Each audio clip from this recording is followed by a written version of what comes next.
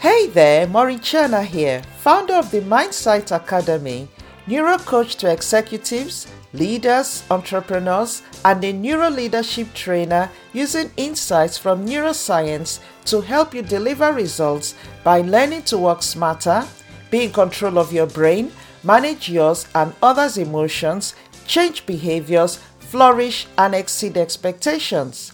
Welcome back to another episode of Lead to Excel podcast. I am so thrilled to be with you today. But before we get into that, remember to subscribe to this podcast wherever you listen to it, because it will help other people find it and give them the opportunity to understand how they can rewire their own brain to enable them achieve their goals. So without wasting any more time, grab your cup of coffee or your drink or whatever that might be. Put your feet up and listen in. Our episode this week is titled, Is the Future of Work Really Hybrid? I remember requesting that I have flexible working hours where I could work one day from home a week to enable me focus and actually be more productive and getting turned down quite a few years ago. Fortunately, the pandemic has shown us that it's possible. Many organizations are considering a move to hybrid working for the future, while some are resisting this move, still pushing to go back to the way things were before the pandemic.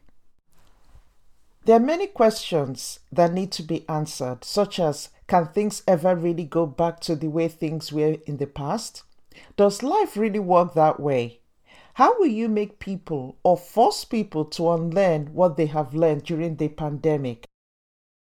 How will hybrid working benefit your business, and what's the best way to implement it? Are managers and leaders equipped to manage hybrid work? How can they be equipped to do it effectively? Hybrid working is not a new concept, but its prevalence has been sped up by the pandemic. But deciding on the new model or what new model to implement can be quite challenging. As working practices continue to evolve, even the definition of hybrid working model is still quite varied, and even though it might be the best choice for many organizations, actively understanding what it entails and how to manage it has to be the priority. The fact is that now that many employees have experienced the benefits of working from home, some form of remote working looks set to become a permanent part of the day-to-day. So establishing a successful working model is definitely key.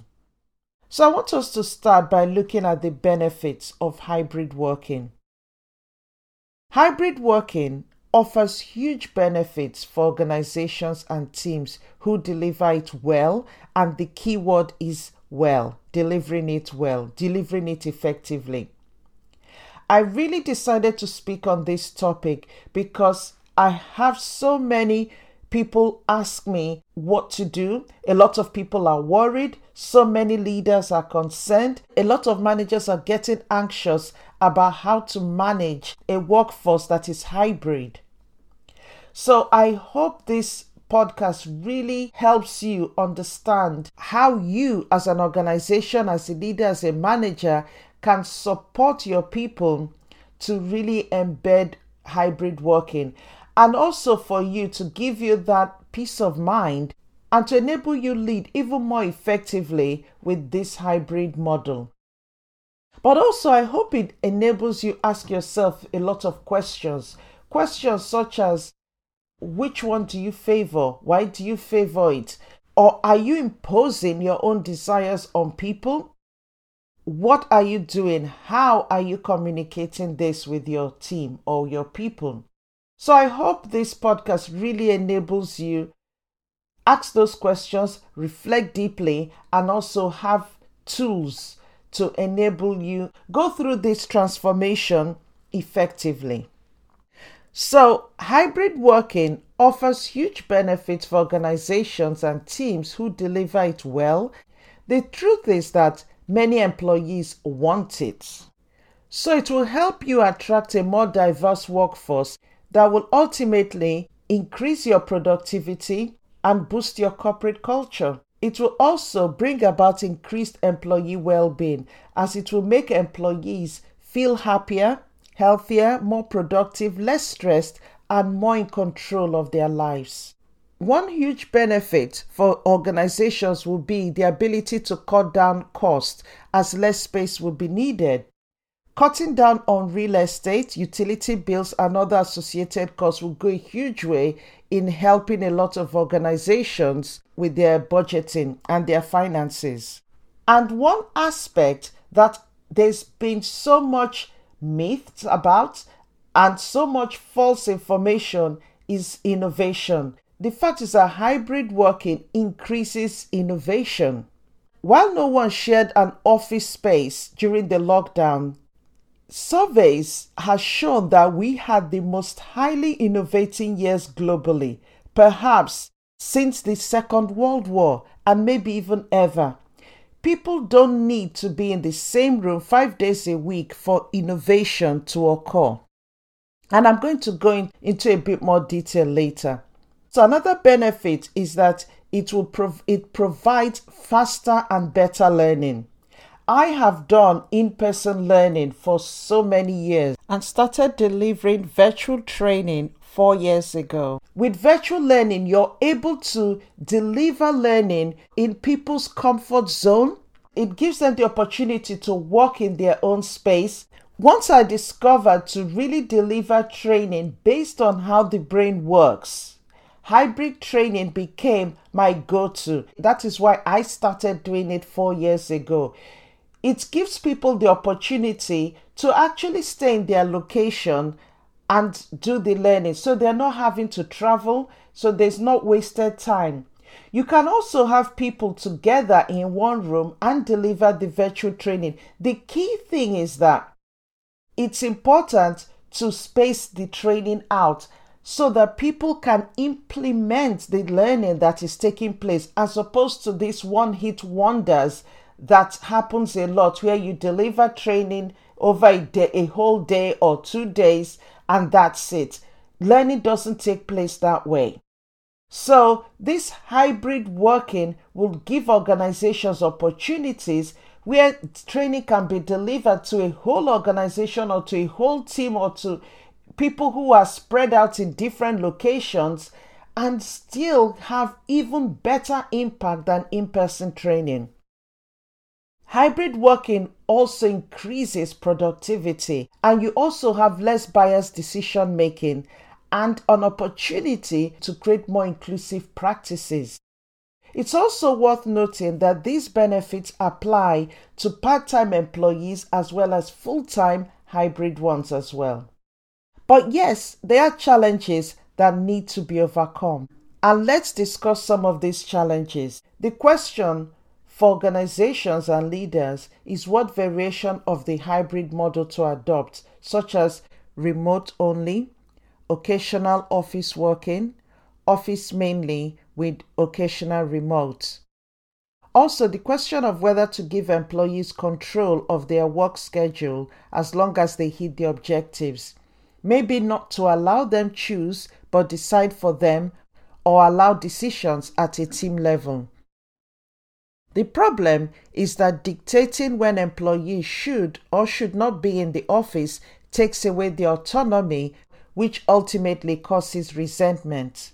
A recent survey by Stanford University showed that 59% of people said that they would look for another job if forced to return to the office full-time. Many leaders and managers also fear that they would lose control, ownership, and possibly a level of certainty.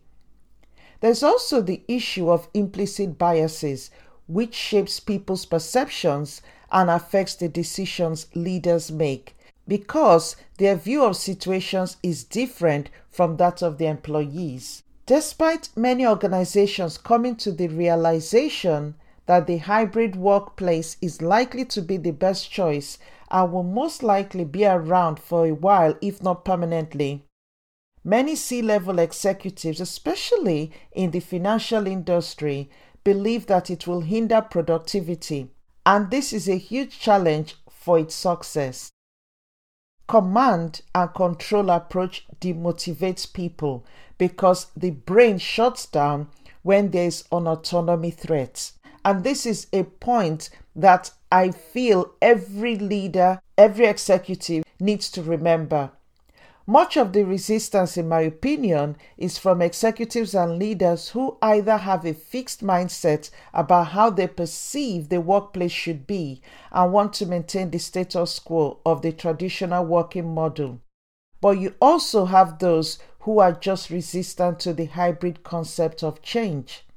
Let's now dig a bit deeper into these challenges and how to mitigate them. Let's start with looking at autonomy. When something is perceived to be out of control, it creates stress. Employees with more autonomy report greater job satisfaction and less anxiety. Autonomy reduces stress and it lifts performance. When people perceive that they have a choice, it offers both a sense of predictability and control. This, in turn, reduces strong stress emotions. The point is that when you give people autonomy, especially unexpectedly, it creates a very strong sense of reward in the brain. You also need to be careful of just throwing the question out to managers and people, asking if they want a hybrid model, which is a survey that I have seen some organizations do. It has to be focused on something tangible, such as performance, productivity, efficiency, and creativity. So let's look at ways to maximize autonomy. Location. This is deciding on the number of people that will be in the office on any particular day. You could also look at availability, where you decide on the number of team members that need to be available to work during particular times on specific days for a particular task as well. Another option is synchronous hours, looking at the number of people in the office at any one time. More autonomy will not feel good for everyone, especially leaders or managers. So it's really important to really equip and help managers and leaders brush up on their leadership skills to enable them manage this transition and manage this working model effectively. As I previously mentioned, your leadership style will go a long way in determining if you can lead a hybrid workforce successfully. Power impacts on how people perceive others. For example, some leaders will not think about the impact on others as they just focus on themselves, believing that the idea is the right way. Biases shape cognition. Leaders with experience bias, where the brain is using a fast intuitive system that enables it make decisions based on the information that is easily accessible and feels right. They don't want change as they just focus on wanting the easy option, which is maintaining the status quo. Some managers want to regain the control that they feel they lost during the lockdown, so they will resist change as they believe and feel that they won't know what's happening if they don't see their people. So it's really important for organizations to train managers and leaders in habits to help them mitigate these biases. This is why I would truly recommend my training on emotional intelligence for leadership. Someone said to me recently that emotional agility is more important than emotional intelligence. The fact that emotional agility is actually a little part of emotional intelligence. Emotional intelligence is so broad, and if you really want to know more, I've done some podcasts on emotional intelligence, but also go and visit the Mindsight Academy and look at the training, because it actually goes into a lot more detail about what the training entails.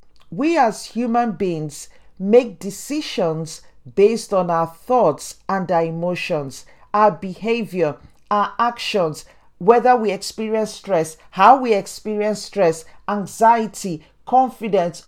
All that is determined by our emotional intelligence.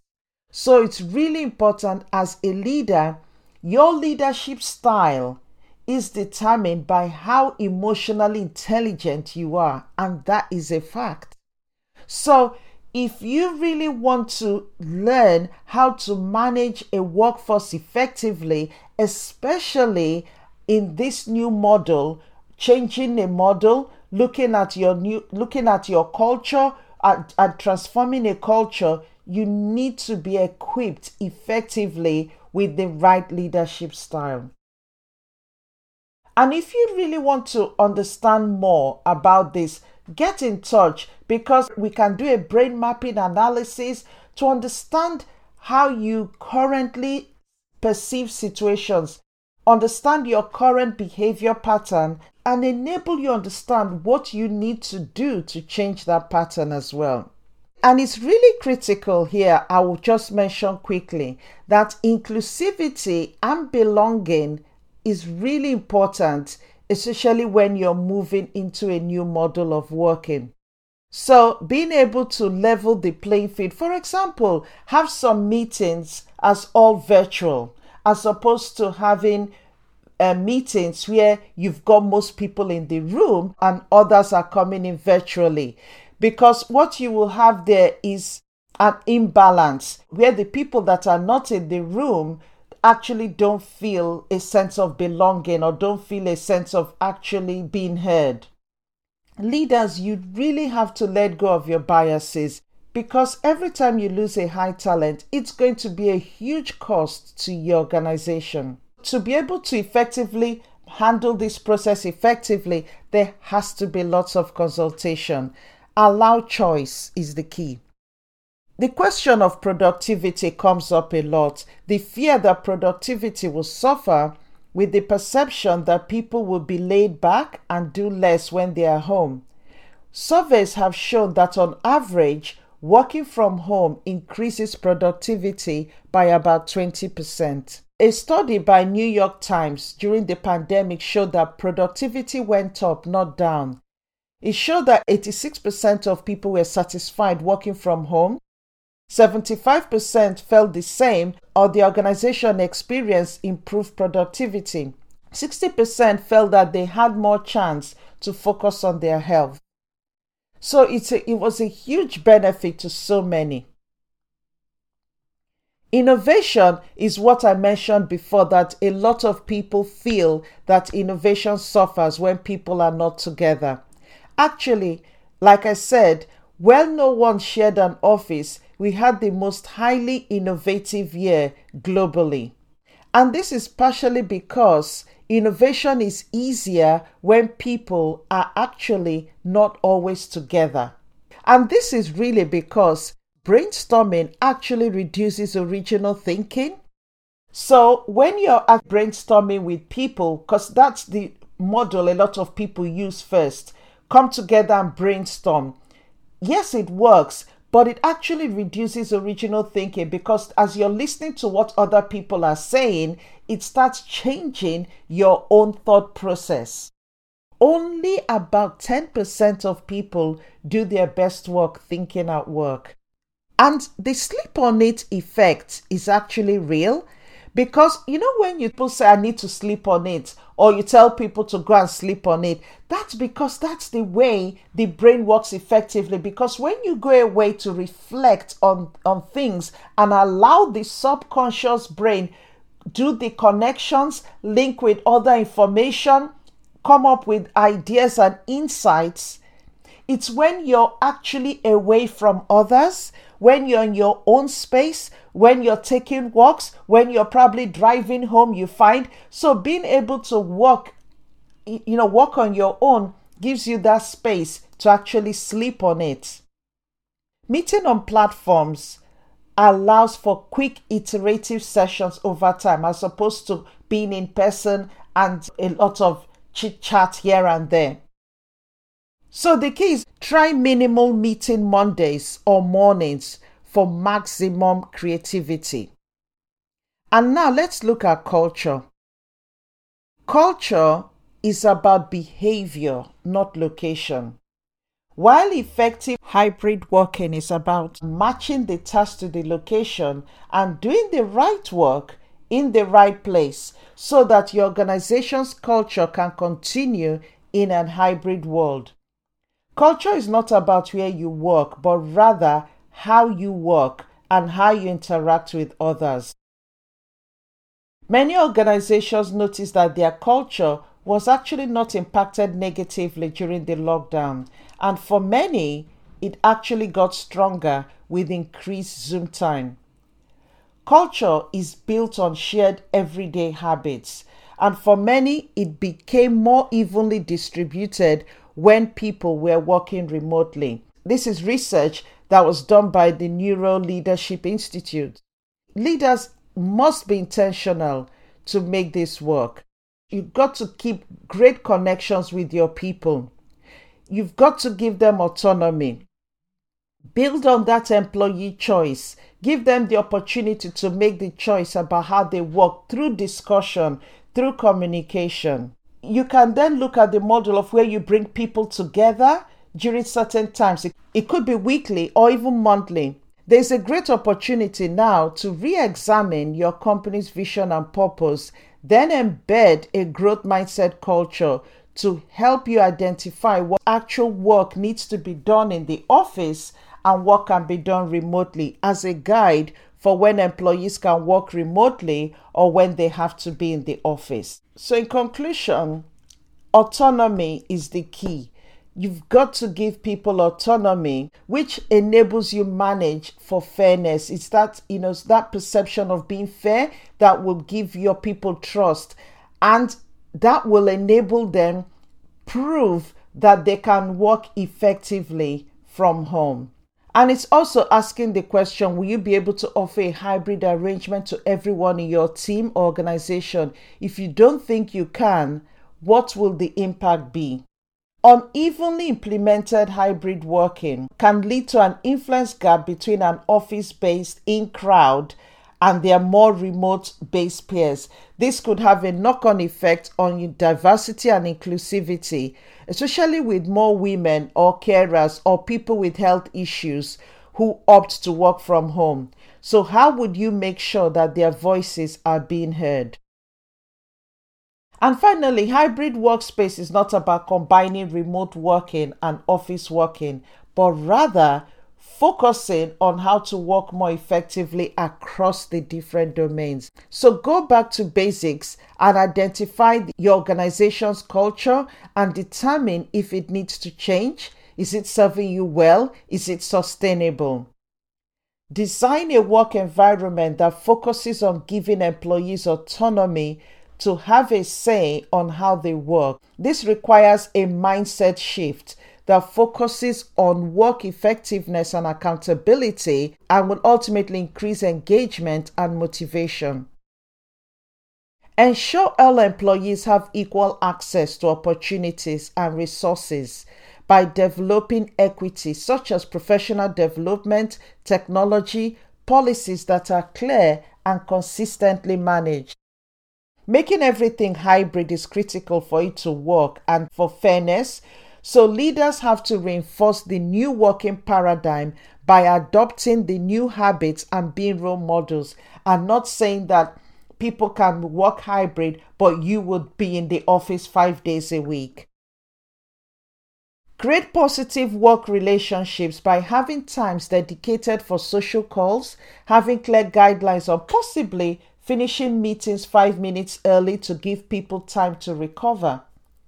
Have clear guidelines about work styles, for example, office work based on specific tasks to encourage collaboration and creativity as well.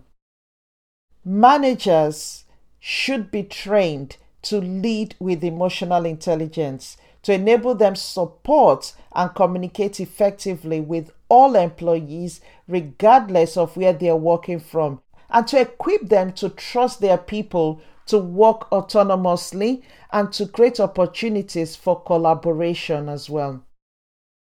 Training and performance management should be reviewed and updated to match the hybrid model. Employees need to be supported financially, technologically to enable them work well remotely. It's really worth investing the time and training to get this right. So I really hope that this has given you a lot to think about, a lot to reflect on, a lot to act upon. And if you do need any help to help your organization to shift into an effective hybrid workspace, do get in touch. My contact details are in the description, and I look forward to really working with you, working with your managers to get this right. Thank you once again for tuning in. And remember that if you haven't subscribed to this podcast, click on the button wherever you listen to it so that you don't miss an episode. And I would really appreciate you leaving a review as well, or even a comment on the podcast, or ideas of topics that you want me to talk about in future. I've got some exciting episodes coming up with some interesting guests that you really wouldn't want to miss. So in this climate, wherever you are, do remember to keep safe, look after yourself, and I truly wish you perfect health. Stay limitless, and I look forward to seeing you in the next episode. Bye for now.